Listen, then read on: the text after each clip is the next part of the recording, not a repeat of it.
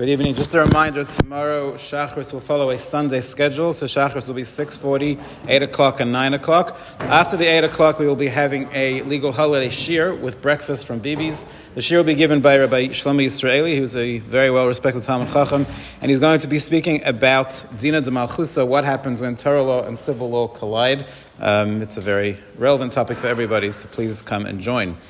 It's Friday night, you get home and you realize that you left your bedroom light on. And it's Friday night, the beginning of a 3-day Yom Tov. Or worse, you left your children's bedroom light on. What do you do? So can you ask a non-Jew to turn off the light for you? So the halachas of asking a non-Jew to do malacha for you on Shabbos or Yom Tov are complicated. So we'll try and present just a few scenarios that are quite relevant. So this is a relevant scenario, clearly. So what is the issue? Why can't I just, it's not Shabbos for him, why can I not ask, why is it not simple, at least, to ask a non-Jew to do malacha for you? So the Rishonim give a few different reasons why one should not do it. Some say, because it says, Kol malacha lo yeh aseh bahem, malacha shall not be done, implication being that not only can you not do it, but it can't be done for you. In fact, some want to say from here that it might even be d'oraisa. We don't hold that way. We hold that it's just a remes from the pasuk. We hold it's only a drabanan, but it's still aser.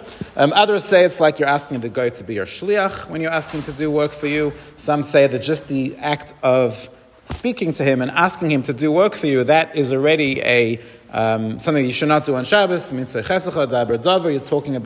You're talking about work. And still others say that when you ask a guy to do something, it becomes like a weekday for you. You can ask people to do malacha, you'll end up doing the malacha yourself potentially.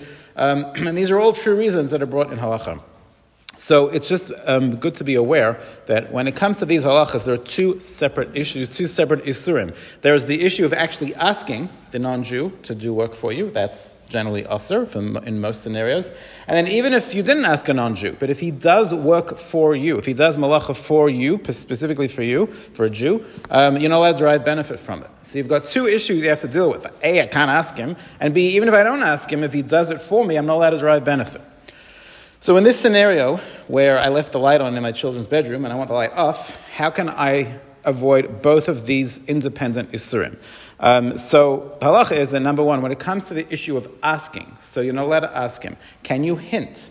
So the answer is you can hint, but it has to be done in a very specific way. It has to be done what's called rumiza shaloi b'derech tziva. You have to hint in a way that even the hint, you're not implying that you want him to do anything. So this is what you should not do. You should not say to him, I really wish you'd turn my light off. You're asking him to do it, right? Or, how come you didn't turn my light off, right? You're asking him to do it, that's not okay. But if you go over to him and say, it's really rough, lights on in my kid's bedroom, it's going to be a rough 3 days. That's all you say, right? So you never asked him to do anything.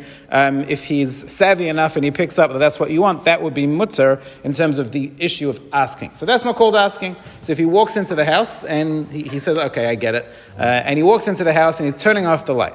Okay, so I didn't ask. So that issue is taken care of. What about the problem of deriving benefit?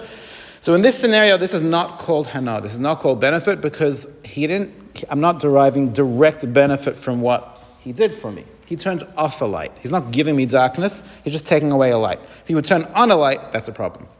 That's considered direct benefit. But he didn't do that. He turned off the light. So that's not called direct benefit. So again, if I don't ask him, I just hint about the situation, and we're discussing turning off a light rather than turning on a light, we take care of both Yisurim that way, and that would be mutter. Have a good night.